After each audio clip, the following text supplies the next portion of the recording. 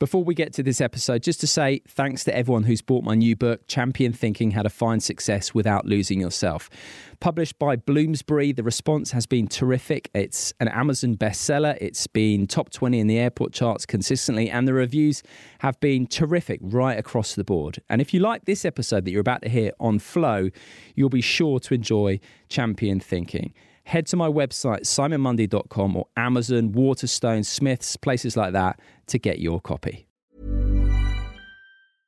Quality sleep is essential. That's why the Sleep Number Smart Bed is designed for your ever-evolving sleep needs. Need a bed that's firmer or softer on either side? Helps you sleep at a comfortable temperature? Sleep Number Smart Beds let you individualize your comfort, so you sleep better together. J.D. Power ranks Sleep Number number 1 in customer satisfaction with mattresses purchased in-store. And now, save 40% on the Sleep Number Limited Edition Smart Bed for a limited time. For J.D. Power 2023 award information, visit jdpower.com/awards. Only at Sleep Number stores or sleepnumber.com. Ready to pop the question? The jewelers at BlueNile.com have got sparkle down to a science with beautiful lab-grown diamonds worthy of your most brilliant moments. Their lab-grown diamonds are independently graded and guaranteed identical to natural diamonds, and they're ready to ship to your door. Go to BlueNile.com and use promo code LISTEN to get $50 off your purchase of $500 or more. That's code LISTEN at BlueNile.com for $50 off. BlueNile.com, code LISTEN.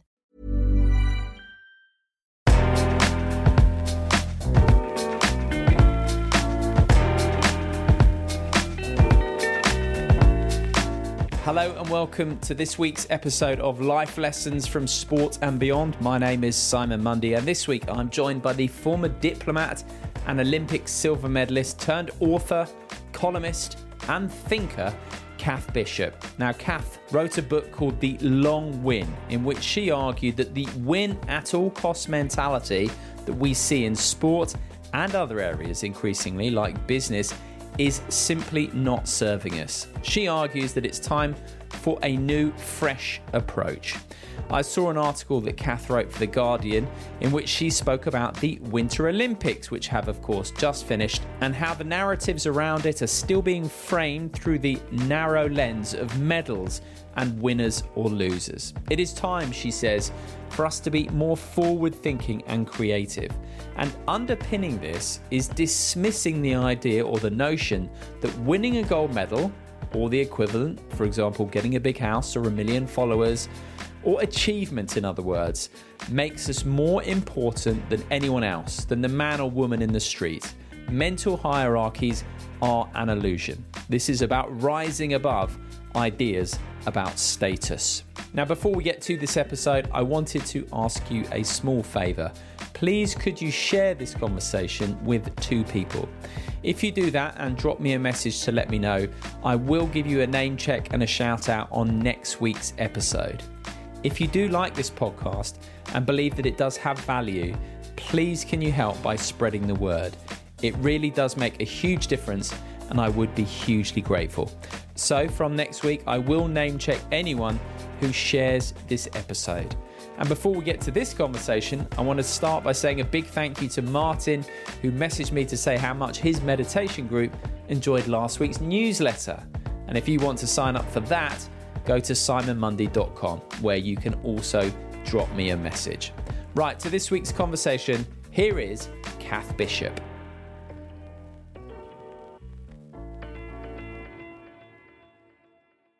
Good morning, Cath. How are you? Really well, Simon. Good to be here with you. Lovely to have you back. It's been a while since your book, The Long Win, came out, and I was inspired to, well, we've chatted a few times, but I was inspired to reach out and get you back on because I read one of your many articles that I've read over the last year or so. Just yesterday morning, I was doing the Today program and I read one, and I just thought it was absolutely fantastic, commenting on the Winter Olympics and one incident in particular. And I want to touch back on it later, but do you want to just quickly, before we get into the long win and recap all that stuff, do you want to just quickly give us an overview of what you wrote about? Sure. Well, I think it's a story that has actually reached the whole nation in many ways of Valieva, Kamila Valieva, the Russian ice skater, who at the age of 15 arrived at the Olympics, and shortly after competing in the team event, it was announced that she'd had a drugs test that had tested positive, and it turns out to be a trio of heart drugs. But that was only the beginning of this sort of really sinister fairy tale. After sort of disputes, CAS decided that it would be wrong for her not to continue to compete in the individual program, and almost out of a protection for her, she should compete. But of course, with all the pressure, I think many of us watched that performance when she literally unraveled under the world's gaze. And as she came off the rink, her coach's approach to this 15-year-old, destroyed, rushing to get off the ice, about to burst into tears, her coach just says to her, "Why didn't you deliver? Why did you let it go? Why didn't you fight for it?" And I think that again, was something that watching that unfold was quite moving. But there were two levels to this story, because at one level, I think there was a lot of condemnation. This shouldn't be happening. Clearly, nobody felt comfortable watching what this 15-year-old was enduring. But I think there was also a secondary reaction where we sort of listened to some of that and go, "Oh yeah, that's happened to me," or actually, I've seen that happening with coaches or teachers or parents, and we shouldn't just be vilifying what's happening over there, but thinking about it, have we really got our own house in order in terms of how we treat and speak to athletes, pupils, whoever it is down at the local sports club that we are coaching? And what is our attitude about what's okay to be said in the pursuit of a gold medal? Just on the 15-year-old who clearly will be traumatized by this, won't she? I mean, you do wonder what impact this will have on her really for the rest of her life. The one thing that girl needed was an arm around her, and that was just not offered. It was quite a different discourse that immediately met her. But she is a pawn. We know that a lot of those girls, they only turn up for one Olympics. The next lot are ready to go. So it really is a machine, and they are expendable. And again, that's very uncomfortable to see that the pursuit of gold medals has enabled this sense of athletes being expendable. It doesn't matter what you do on the way and what the human cost is, as long as that shiny gold medal is there at the end of it. She was essentially treated like an object, a disposable object, as you've alluded to, this churn. But having read The Long Win, so you and I have spoken about The Long Win before, but you alluded to the fact that in the article that I read, that this reminded you to some degree of experiences you either had or witnessed during your own elite athletic career. So I did, and as I was reflecting on this event last week, I felt really personally distressed by it. But having conversations also with some other former rowers, former athletes, I think we all had a moment of connection with this. I can remember coming out of races, coming back to the dock, getting out of the boat where the race hadn't gone well, we didn't have a good result, and I felt completely physically depleted, emotionally depleted, at a massive low. And at this point, not really processing it, but emotionally at a low. Mm-hmm. And at that point where you just want someone to put an arm around you and said, "Look, well done for having a go, and let's get sorted, and then let's think about what happened and where we go." But again, there wasn't that arm around you. There was definitely an immediate inquiry about why hadn't I delivered, and I'd been mentally weak in this part of the race, and why didn't you do this that we'd set out to do in the plan? Immediately in that moment of huge distress and just emotional exhaustion. And so I think that's, it reminded me of those sorts of moments and how awful that was, albeit I was in my 20s at that point. So the idea of that actually happening to you at 15, again, I can't imagine how that would feel. But so many of us that I've spoken to sort of over the last week or so, it struck a nasty chord. And of course, when I was talking to Sam Parfitt from the True Athlete Project, he was again saying this is something that we see up and down the country, unfortunately, in schools, within sport, at all levels, where also we love sport and then we end up hating sport. You know, a local friend contacted me saying, who'd been a really serious swimmer growing up, saying, you know, I loved swimming, but it was that kind of coaching, lack of support that meant, you know, I walked away from a sport that I loved, hating it. And that is such a tragedy. And it's not just coaching. There's a lot of parents like that as well. Yeah. I mean, it's not all, but it can absolutely be parents, teachers, coaches, often who've gone through this themselves, who've been conditioned, who've seen this, who are repeating what others are doing around them. You know, I've been working with various schools, with various teachers on the back of the long win, from sports teachers wanting to reframe things, wanting to ensure that the sport that they love and they want children to love is not about whether you win just the local league or the schools league next year, that it's about a different experience, that they are setting their kids up for a healthy life. That's the long win that they're responsible for as sports teachers. But they get blocked, sometimes by parents, sometimes by head teachers, who are stuck in this sort of old way of thinking about, are we going to win this summer or not? When that's not what the child will look back on. I've also heard stories where actually, you know, a team did have this heroic win of the league, but all the kids had such a miserable experience, they left the sport immediately. That's not success. No. You mentioned that perhaps coaches and parents have been through something and they're continuing the cycle, and we know how things get passed down generation to generation. Just in terms of this behavior of treating people in a harsh manner, making them believe that the outcome is all important over enjoyment, over development, over cooperation, all those actual beautiful parts of sport. If I had to ask you the belief that is underlying that behavior, that projection, what do you think it might be? The belief is that anything is okay in the pursuit of an outcome, and that there are no values, if you like, that trump that.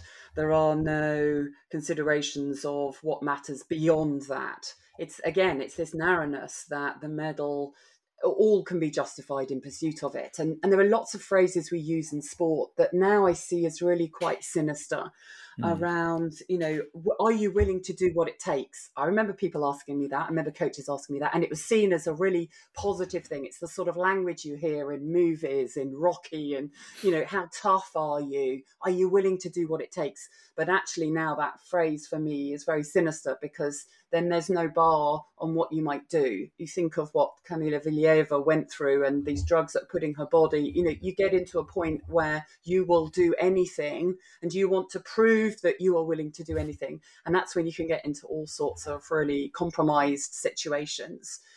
Most obviously, you know, in some cases, in some contexts, that might mean drugs. But actually, it's pretty sinister just in a context where it means, you know, you no longer have an identity or a self-worth beyond that medal. You no longer have a sense that you matter if you don't win. And that's pretty damaging too to any individual. Absolutely.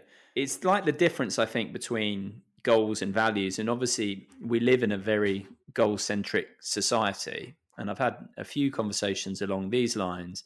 Everyone talks about their goals, their New Year's resolutions, whereas obviously values, which are how do you want to be in the world day to day, whereas goals obviously are in the future by definition. And I saw some interesting research about if you're too focused on goals, then that can often lead to, for example, unethical behavior. And one thinks of drugs, both in this case or someone like Lance Armstrong, who obviously was so obsessed with winning at all costs that morality was put to one side. So that's one thing, this kind of, I think, overemphasis on goals and underemphasis on values. So that's one.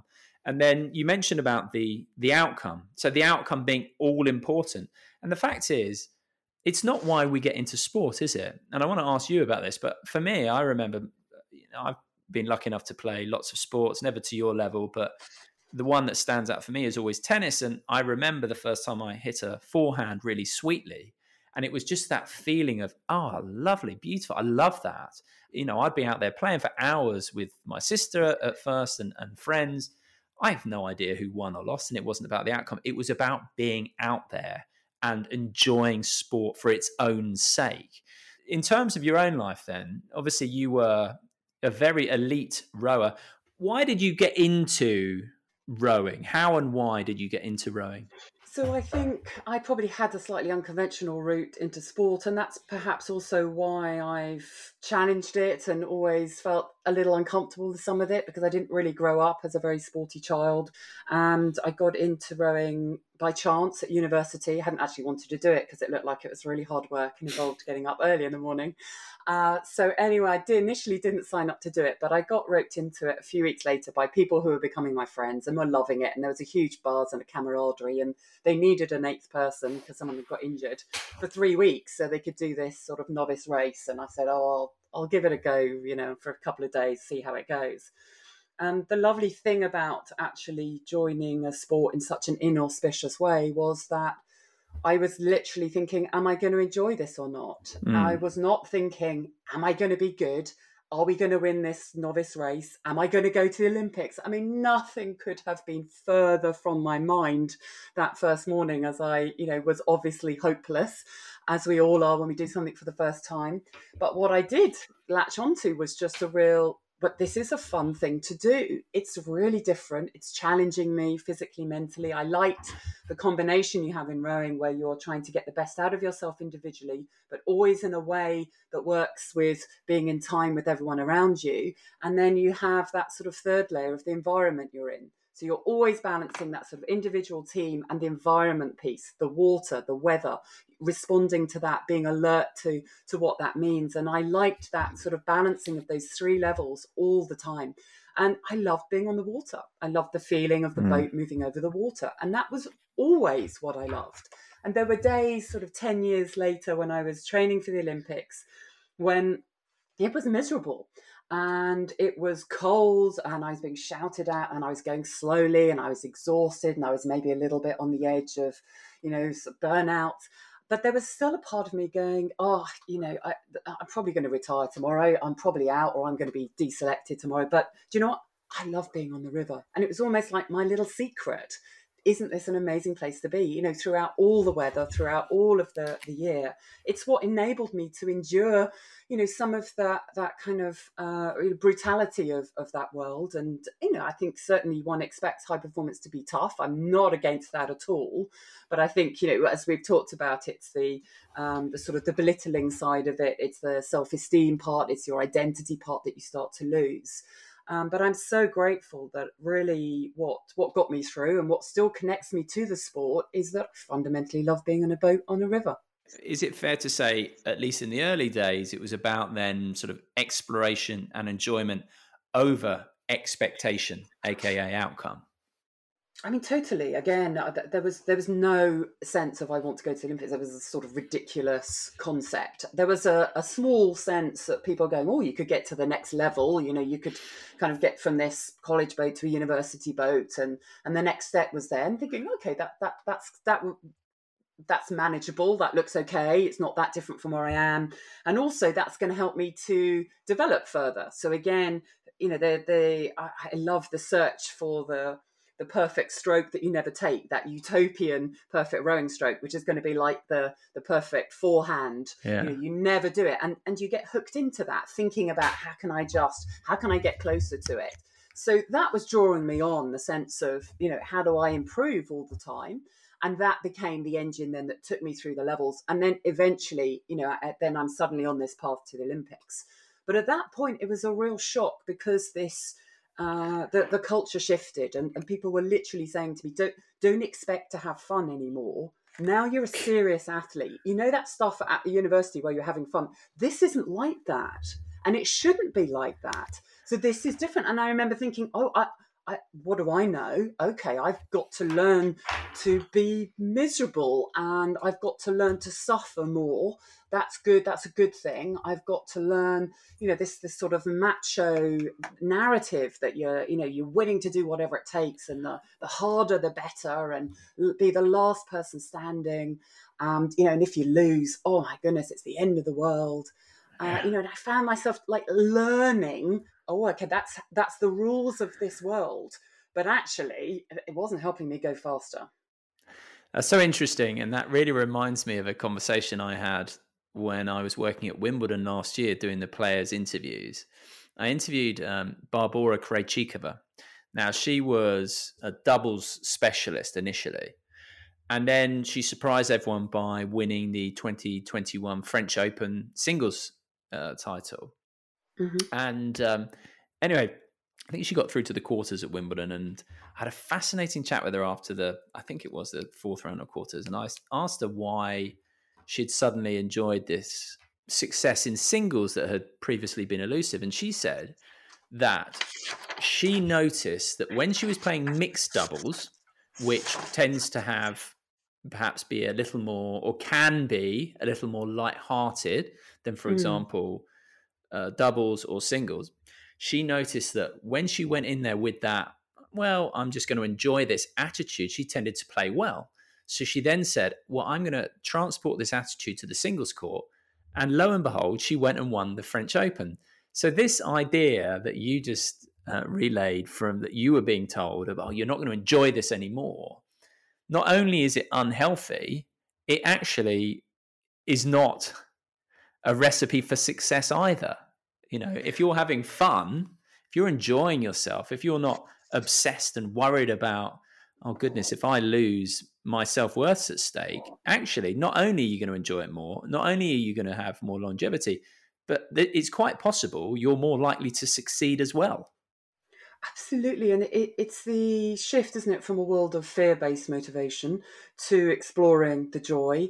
I think we've seen Naomi Osaka go through a similar process of getting to a place where she was just deeply unhappy.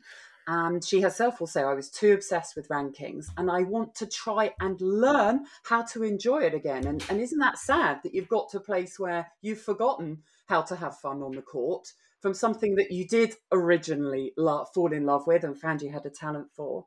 I think one of the joys of watching Emma Raducanu last year as well was that, no emphasis on outcomes. Her coach said over the entire, whatever it was, 6-7 weeks in America, never once was the goal to win the next match. It was always about improving and learning and having fun. And, we could see the joy. I think that was why it was so lovely to watch.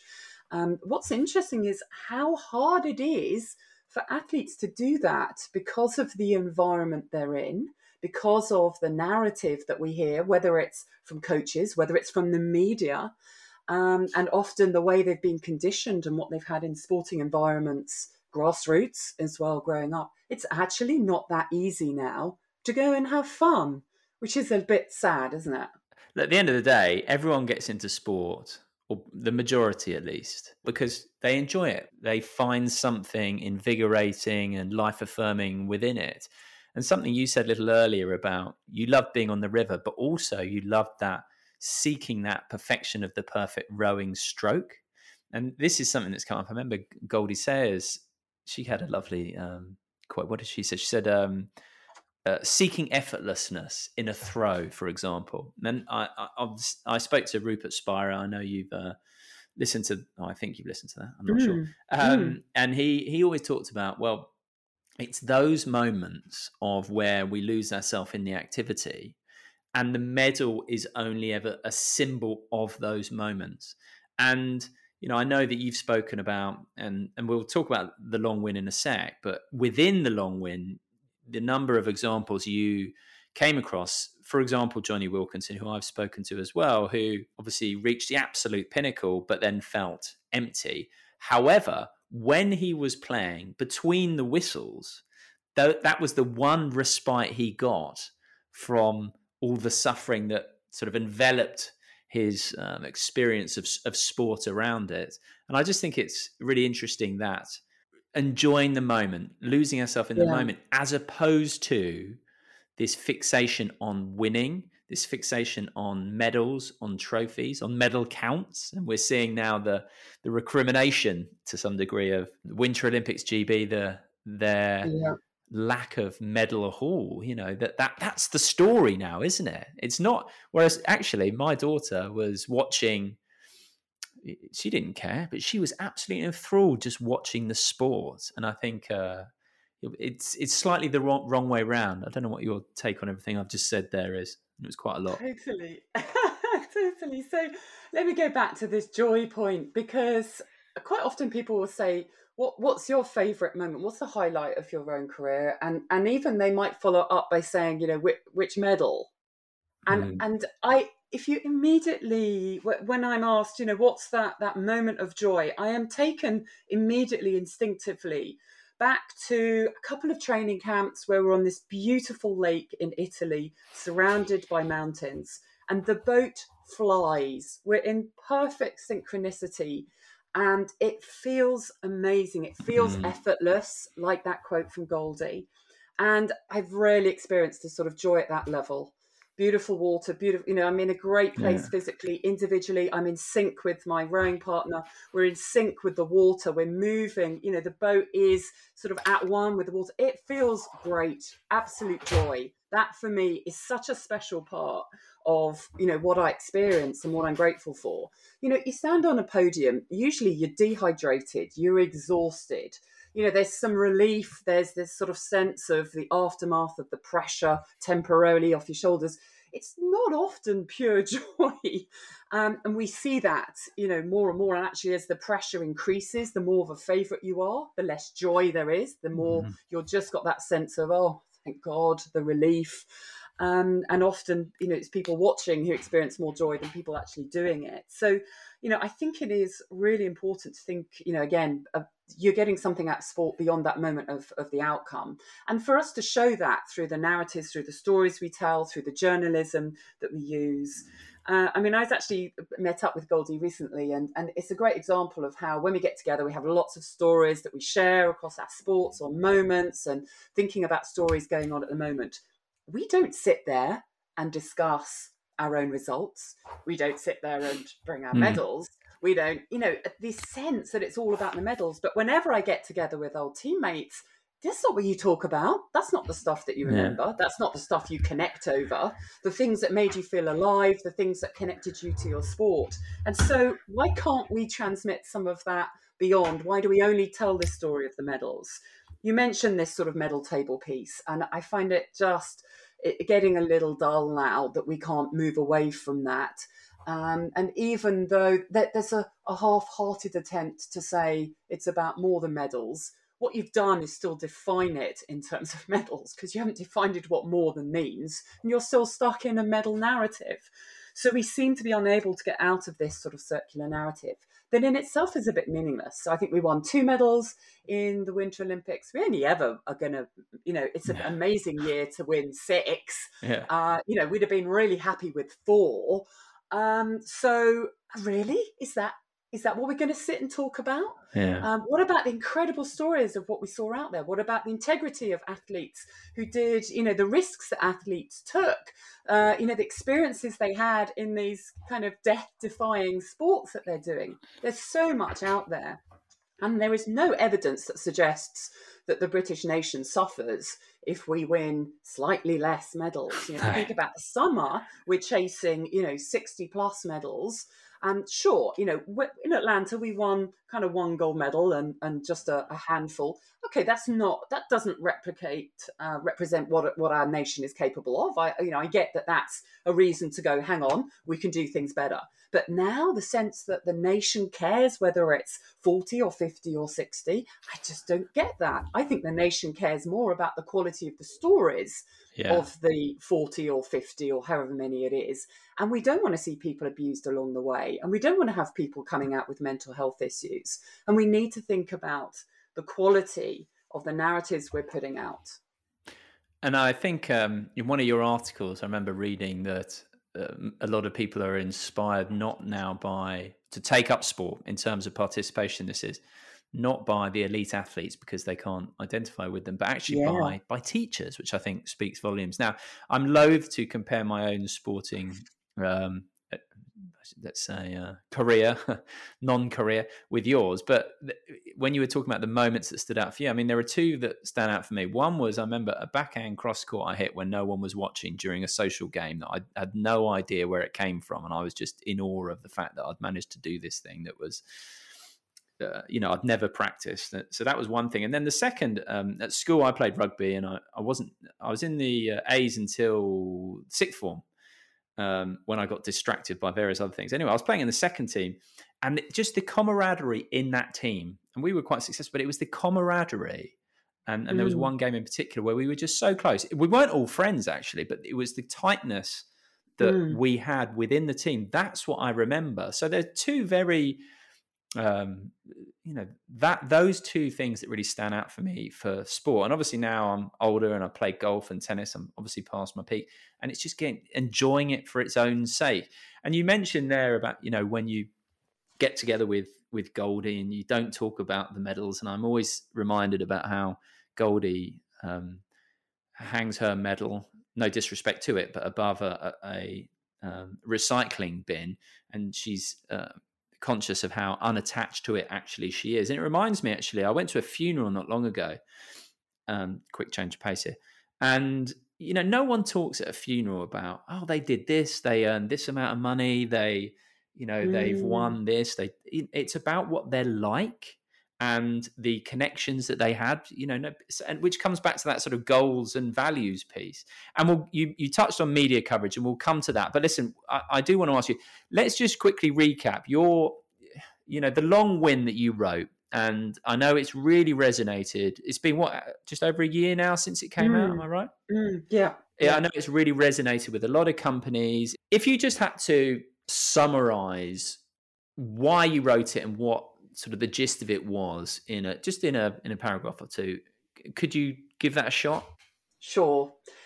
The long win is about examining our obsession with winning, defined in a very narrow way. So over time, in sport, in business, in education, in politics, we define it as just a single moment in time, getting a certificate, hitting your bonus targets, or winning your medal.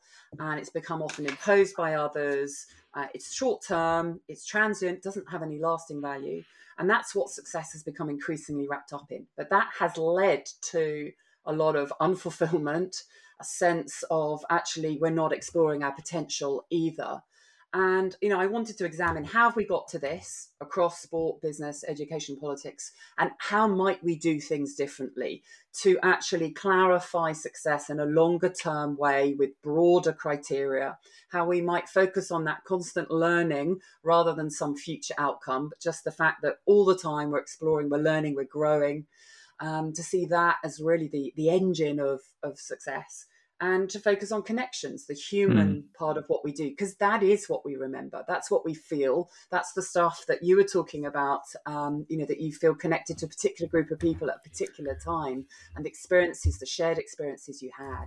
And so I wanted to really challenge what winning means to us, in our lives, and encourage us and challenge us to redefine that.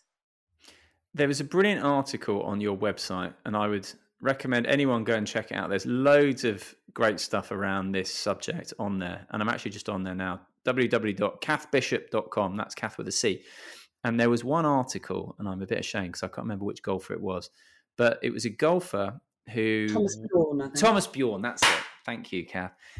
Who basically, he secured his first win, didn't he? And he was like, when he got given the trophy, he was cock-a-hoop. And then 5 minutes afterwards, when he was on his own, he was like, God, is that it? But then he compared that with his Ryder Cup triumph, where he was sharing it with others, and the joy that he experienced in that. And I thought that sort of spoke volumes.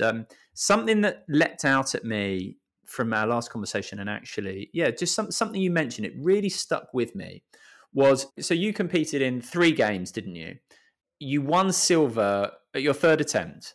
And you noted how you were suddenly treated a bit differently. Is that fair? Yeah.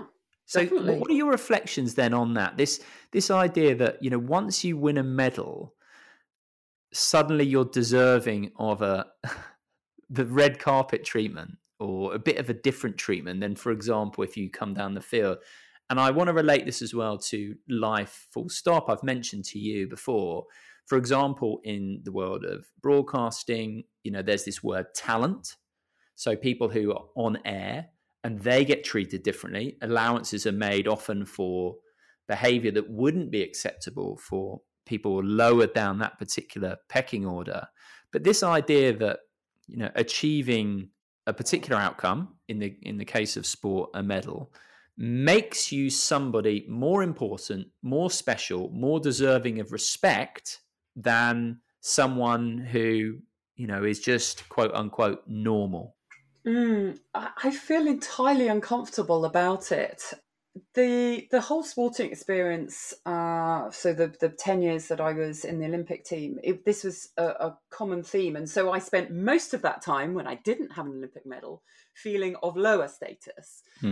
This was even sort of when we went to competitions, you'd sort of all fly out together. But on the way home, there was a sort of difference in ranking. The most important people were sort of patted on the back, got their plane tickets first. And the rest of you, you got those sort of the questions, why didn't you deliver? You've got to do better next time, that sort of thing hanging over you. And you sort of skulked on last onto the plane. So there was always this sense of the people who've got the voice are the ones who are winning. I can remember very early on in my career noticing, it was literally one of the first training camps I went on, saying, oh, well, actually, this doesn't seem to be very fair, and this isn't working that well here, the timings when we're doing our training. And there was this sort of utter horror. It was almost like that, Oliver moment when he asked for more porridge. There was this sort of, who are you to be asking for something to change? How many Olympic medals have you got? 0. How long have you been in the team? 3 months.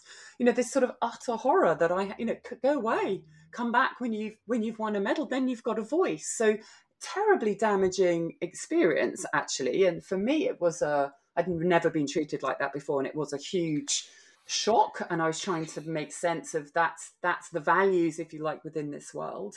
But it happens now, beyond, it's not just in the rowing team, it happens sort of across the world, where schools will invite you to give a talk if you've got a medal, but probably not if you went 0.01 seconds slower and came fourth.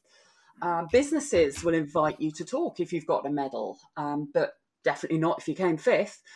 So we have this kind of narrow sense of these are the people that have more value. Their story has more value. And I think that is crazy in the case of going to talk to companies or to schools, where you're often talking to perhaps 50, 60 or hundreds of people who, what are you saying? That they all have to come first, second or third in what they do? That assumes that what they do is ranked and should be ranked. B, it's statistically impossible that they can all come first, second or third. And C, so what are you telling them? You're actually saying most of you won't succeed. It's a nonsense, but we have this sense of giving this extra value because of this medal. And then also, as you say, we start to allow different behaviours potentially. And again, that's a really slippery slope for the athletes involved. So it's something I find difficult. I mean, I feel troubled by the fact that people, it gave me a platform to write a book because of having that medal. A lot of the work I do, I have it. And yet, I try and use that platform to sort of undo the platform at the same time. Ready to pop the question? The jewelers at BlueNile.com have got sparkle down to a science with beautiful lab-grown diamonds worthy of your most brilliant moments. Their lab-grown diamonds are independently graded and guaranteed identical to natural diamonds, and they're ready to ship to your door. Go to BlueNile.com and use promo code LISTEN to get $50 off your purchase of $500 or more. That's code LISTEN at BlueNile.com for $50 off. BlueNile.com, code LISTEN. Hi, I'm Daniel, founder of Pretty Litter. Cats and cat owners deserve better than any old-fashioned litter. That's why I teamed up with scientists and veterinarians to create Pretty Litter. Its innovative crystal formula has superior odor control and weighs up to 80% less than clay litter. Pretty Litter even monitors health by changing colors to help detect early signs of potential illness. It's the world's smartest kitty litter. Go to prettylitter.com and use code ACAST for 20% off your first order and a free cat toy. Terms and conditions apply. See site for details. Even when we're on a budget, we still deserve nice things. Quince is a place to scoop up stunning high-end goods for 50 to 80% less than similar brands. They have buttery soft cashmere sweaters starting at $50, luxurious Italian leather bags, and so much more. Plus, Quince only works with factories that use safe, ethical, and responsible manufacturing. Get the high-end goods you'll love without the high price tag with Quince. Go to quince.com/style for free shipping and 365-day returns.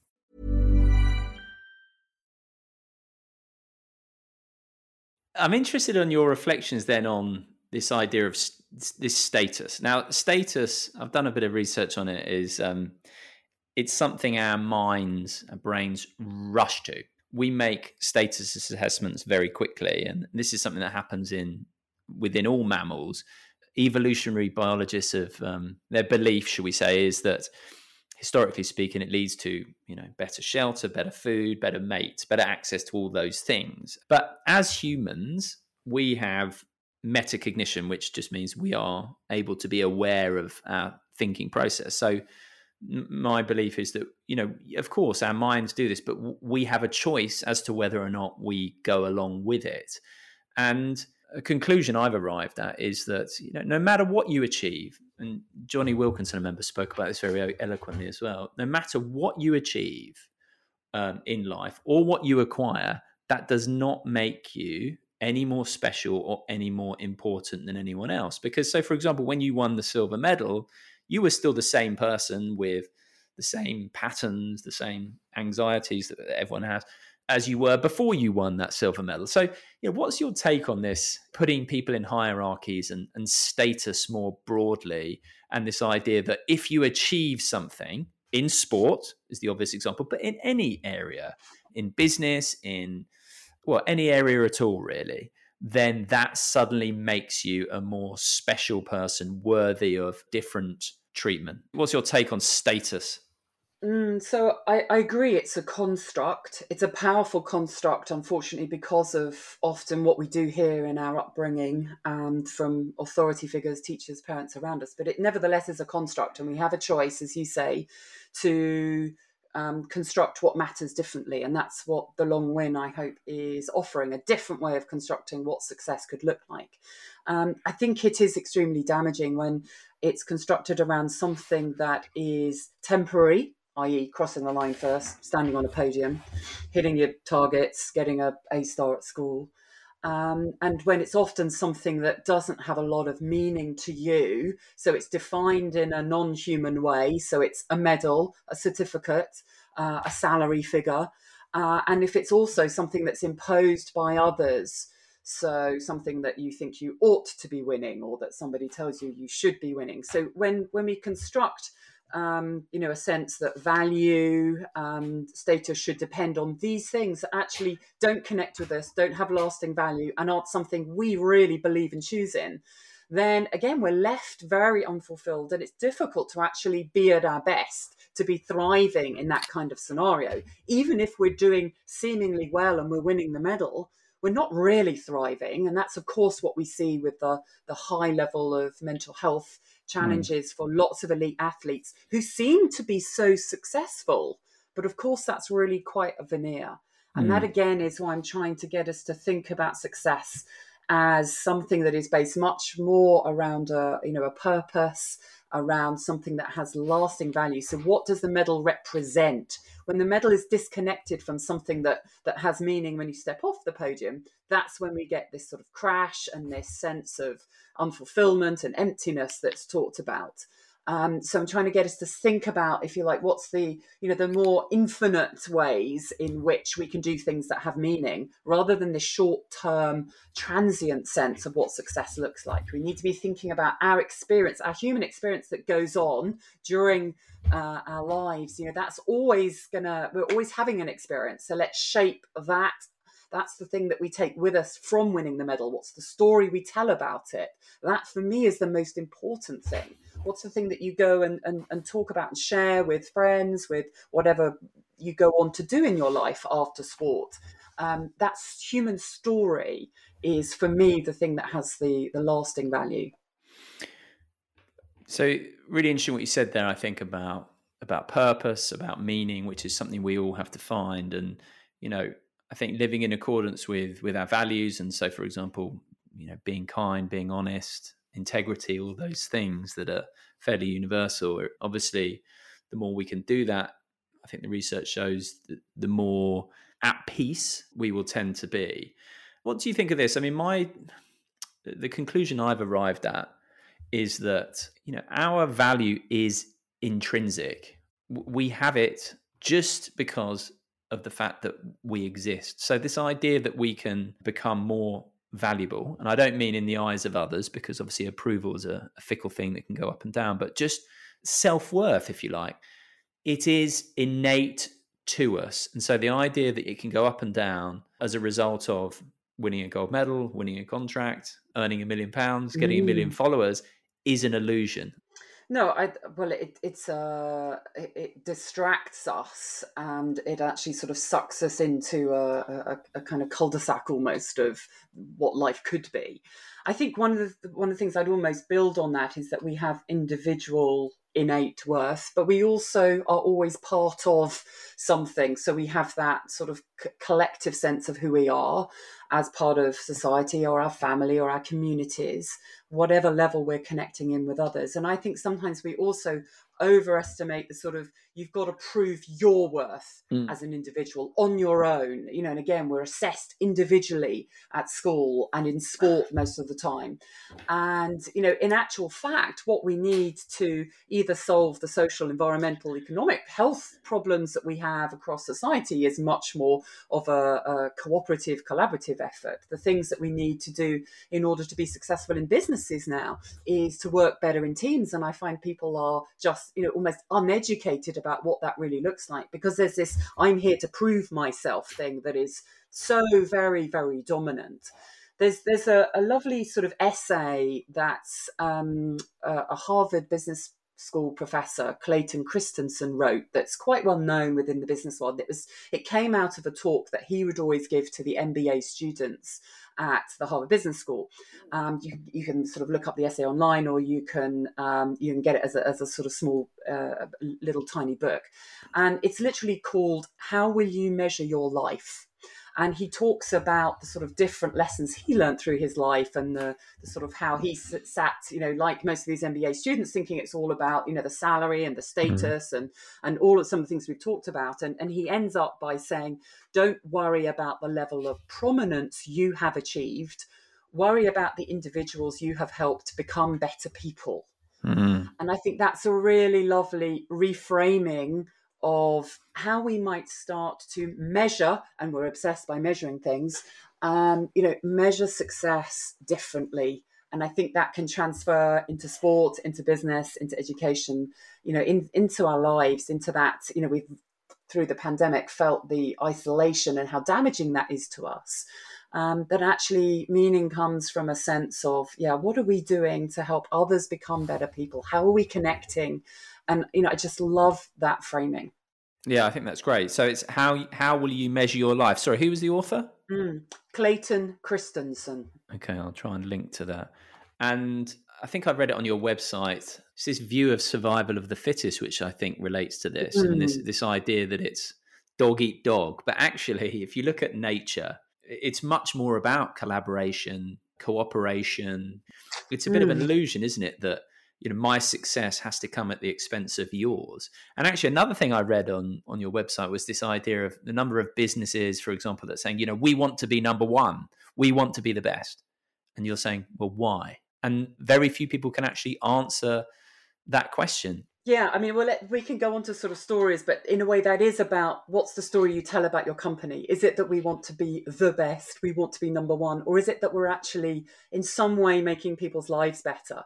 And that's often, so the companies that have this brilliant, I want to be number one, And it's very prevalent, often at the same time are saying, but people don't seem very engaged, and we've got low scores on our engagement surveys, and we want to motivate people more but yet they don't make the link that saying you want to be number one, it's actually not motivating to people. It means nothing to them in their role, because what will motivate them is to know how their role contributes to something that has a positive impact on society in some small way. You don't have to be changing the world, but to know that your work matters. That's what people want to know, not some ranking. So what advice would you have, just on that point, for businesses, for example, to empower and really engage their staff? So, well, when I have those sorts of conversations, then I will say, well, why do you want to be number one? What good can you do as a result of being number one? And why do you deserve to be number one? So we start to unpick that. It's not really about the ranking, is it? The ranking might then enable you to do something. So let's start focusing on that. What's the change that you want to see? What's the good? What's the impact you're going to have that in some way is going to help someone else's life outside this company? Those are the things that people want to connect to. And it is about that sense then of creating a connection between the sort of top level vision and the everyday life that everyone has, the mundane stuff we have to do. We want to have some sense that it counts towards something that matters in some way. And it is then building out that narrative of what matters. And that can be, again, much broader than just a single number. It is about describing perhaps that, who are the customers or the lives that are going to be changed through what you do. And then about, well, actually, we also, as a result, we need your best ideas so we can do it even better. And that's then when we get the sort of motivation, the sense of purpose, the sense of creativity that comes from that, and the resilience to, get through the hard times because I know it matters. Basic behavioral psychology. If I don't know why I'm doing something, then actually when it gets difficult, I won't find a way around it. If I know it matters, I'll find a way. I remember my chat with David Hamilton, who was talking about kindness. And, when we do acts of kindness, or when we contribute in some way, even in just some small way, letting someone out when you're driving your car, being kind to a cashier, whatever it may be, to the well-being of others, we literally get a chemical hormonal boost within our bodies, and we're wired actually towards kindness. So that really taps into what you're saying. It's rather than this, okay, I want to rise to the top of the pile and beat everyone down on the way up, to change that to actually, no, I want to do my bit to help others and to contribute to the well-being of society, essentially en masse. There are signs even within our own biology that actually is the way perhaps we should be looking. And that's obviously a theme that underpins the work you do. It's a redefinition of almost what a healthy society looks like, what a healthy life looks like, what a healthy experience of sport looks like, what a healthy experience of school looks like. And I think we are very much in the moment sort of struggling or working out how to reframe it, realizing that actually some of the old narratives that are so ingrained are really limiting on the human experience, that they are not the full picture, whether it's medals or exam grades or bonuses. That's not the true story of who we are. It's just a story of self and society that most of us have been brought up with.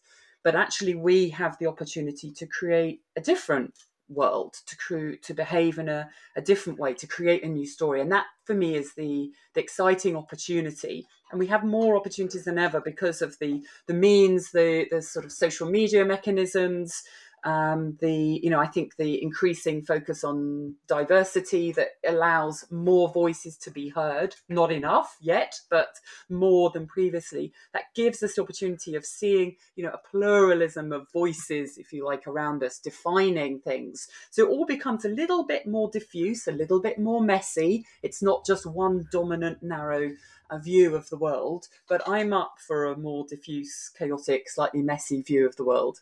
Yes. Now, another one of your articles that I thoroughly enjoyed reading after last summer's Olympics, Simone Biles pulled out of the team event, citing her mental health and actually her worries about potential physical injury. And obviously there are some people who criticized her for that, but there was also this huge outpouring of support and love. And she did this fantastic tweet where she said that for the first time she recognized that she felt that she was worth more than her accomplishments, which I thought was a particularly poignant thing to say. But I remember us talking after this, and you mentioned how you felt like the athletes were starting. There was some signs in the case of Simone, in the case of Emma Raducanu, Ben Stokes, other people, that there were these signs of athletes moving the conversation forward beyond this simple win-loss, I'm worth something if I win and I'm not if I lose narrative that had previously been a bit pervasive. But the media was still stuck in the very simple, let's report the results, let's report on victories and disappointments based on results, based on medals. And it seems to have reared its head again after the Winter Olympics. How would you compare the media's take on things to athletes at the moment, and the fact that, as we suggested, athletes perhaps are moving things forward, but the media seem potentially a little bit stuck? What's your view of things on that front? I completely agree. I think we see almost just a broken record of the same sorts of stories. It's loads of results reported, and there's a lot of the heroic narrative about who the latest heroes are, who the winners are. I find that just very narrow, because I know that sport isn't like that. I know the experience of sport isn't like that. I think that Gareth Southgate and the England football team did a great job in actually very thoughtfully moving the story on, reframing it, working with the media in a different way, using their platform, understanding the responsibility that they have socially for what they represent, and using that very thoughtfully. Their work with Owen Eastwood, I think, gave them, a different experience as a team of being part of something that mattered, that they felt they belonged to, that they had that collective identity. That's what enabled them to perform at a much higher level than I've seen in my entire life. So, I think there are some leaders. You mentioned Ben Stokes as well, and Naomi Osaka, who've spoken out about mental health, and they are ahead of the leaders of sports organisations, international federations, and they are ahead of the majority of the traditional media. I think that there is an increase and an interest, a natural human interest around different stories, and that's the success of podcasts like yours, and similarly across business and education.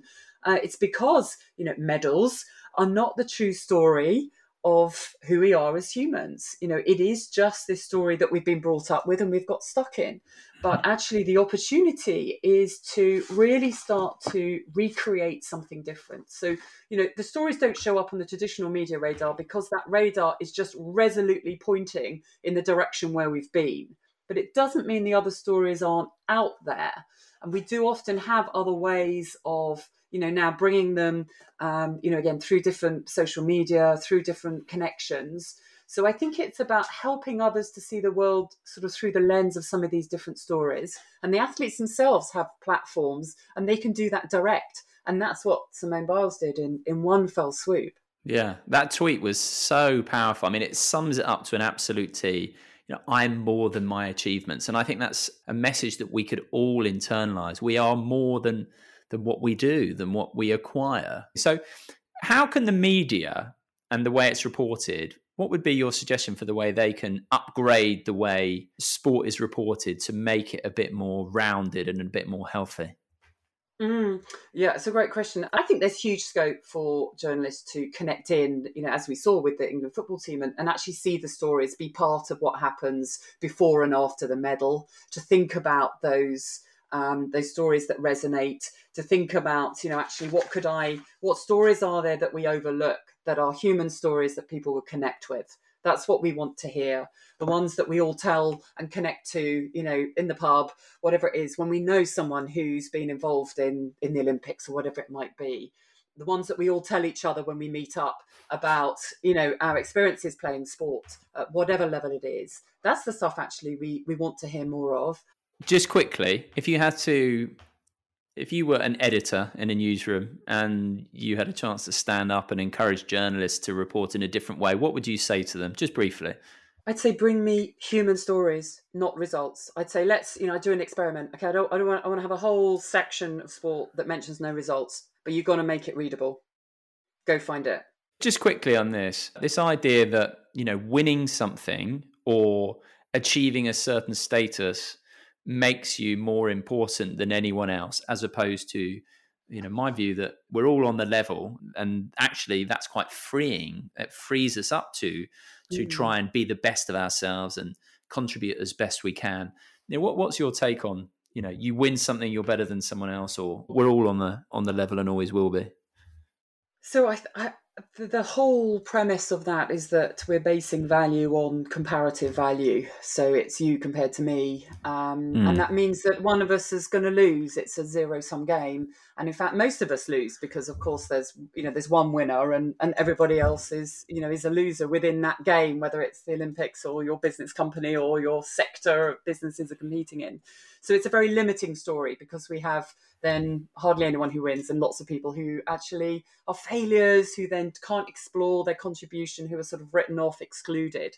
So for me, we've got to take away the sense that the fundamental value is from comparison. And actually, it's about that collaborative exploration of possibilities again. That's actually what we should be kind of focusing on. And value comes from what can we do together? Yeah. So this idea that winning makes you something special is illusory. Totally. Right. Final question for you, Kath. What does success mean and how can we achieve fulfillment? The important thing for me is not that we suddenly switch, it's not medals, it's this. Success is about exploring what's possible. And it's a lifelong exploration. Exploration. I think that's such a fantastic word, exploration. Well, listen, Kath, is there anything else you'd like to add before I plug all your stuff? No, all good. Okay, here we go. So first of all, I would say do check out, obviously, your book, The Long Win. There's kathbishop.com. You've got so many articles on there. You've always got articles coming up in The Guardian, which I lap up. Actually, just a final thing. How have things moved forward, do you think, since you released your book? So the good thing is I really didn't know what the reception would be, and in fact, often there's an idea and then life moves on. But I think the pandemic has heightened the need and the urgency to reevaluate what matters in our own lives, and as a society to reevaluate how we look after each other health-wise, but also the environmental issue that is so pressing in on us. So I think this is a time when people are reevaluating what matters. And, The Long Win, I think, has therefore come into that space to help people reframe, think about actually what's the different narrative, what's the other stories that I could tell, that I could be part of creating. So I think there is a real movement. We might not see it because as I said, the traditional sort of media, government bodies, are still talking in the old way. But I do actually think there are movements across teachers I've spoken to, business leaders I've spoken to, sports coaches I've spoken to, who want to do things different and are excited about opening up those possibilities. Fantastic. Right. It's been a pleasure talking to you. Always is. As ever, Kath, just a huge thank you to you for coming on. Loved the conversation. Thanks for inviting me on.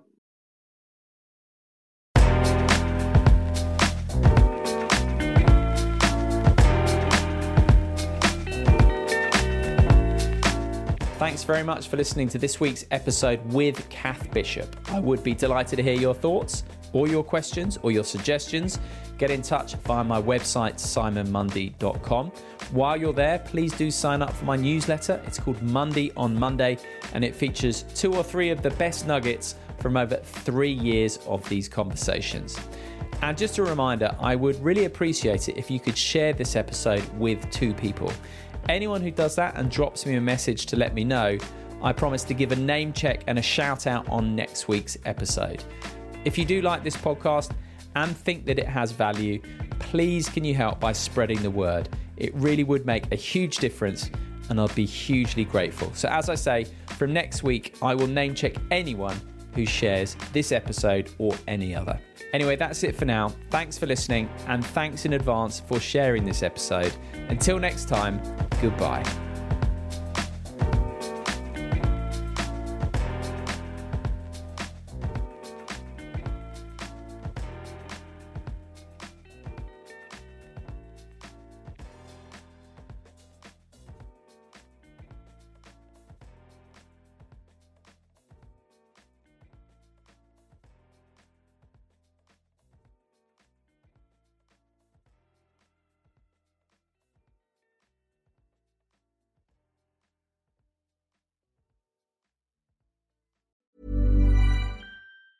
Planning for your next trip? Elevate your travel style with Quince. Quince has all the jet-setting essentials you'll want for your next getaway, like European linen, premium luggage options, buttery soft Italian leather bags, and so much more. And it's all priced at 50 to 80% less than similar brands. Plus, Quince only works with factories that use safe and ethical manufacturing practices. Pack your bags with high-quality essentials you'll be wearing for vacations to come with Quince. Go to quince.com/trip for free shipping and 365-day returns.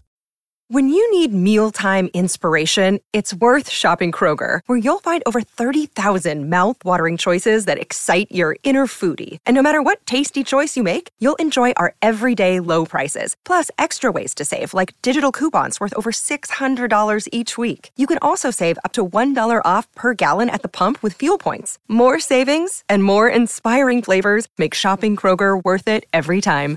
Kroger, fresh for everyone. Fuel restrictions apply.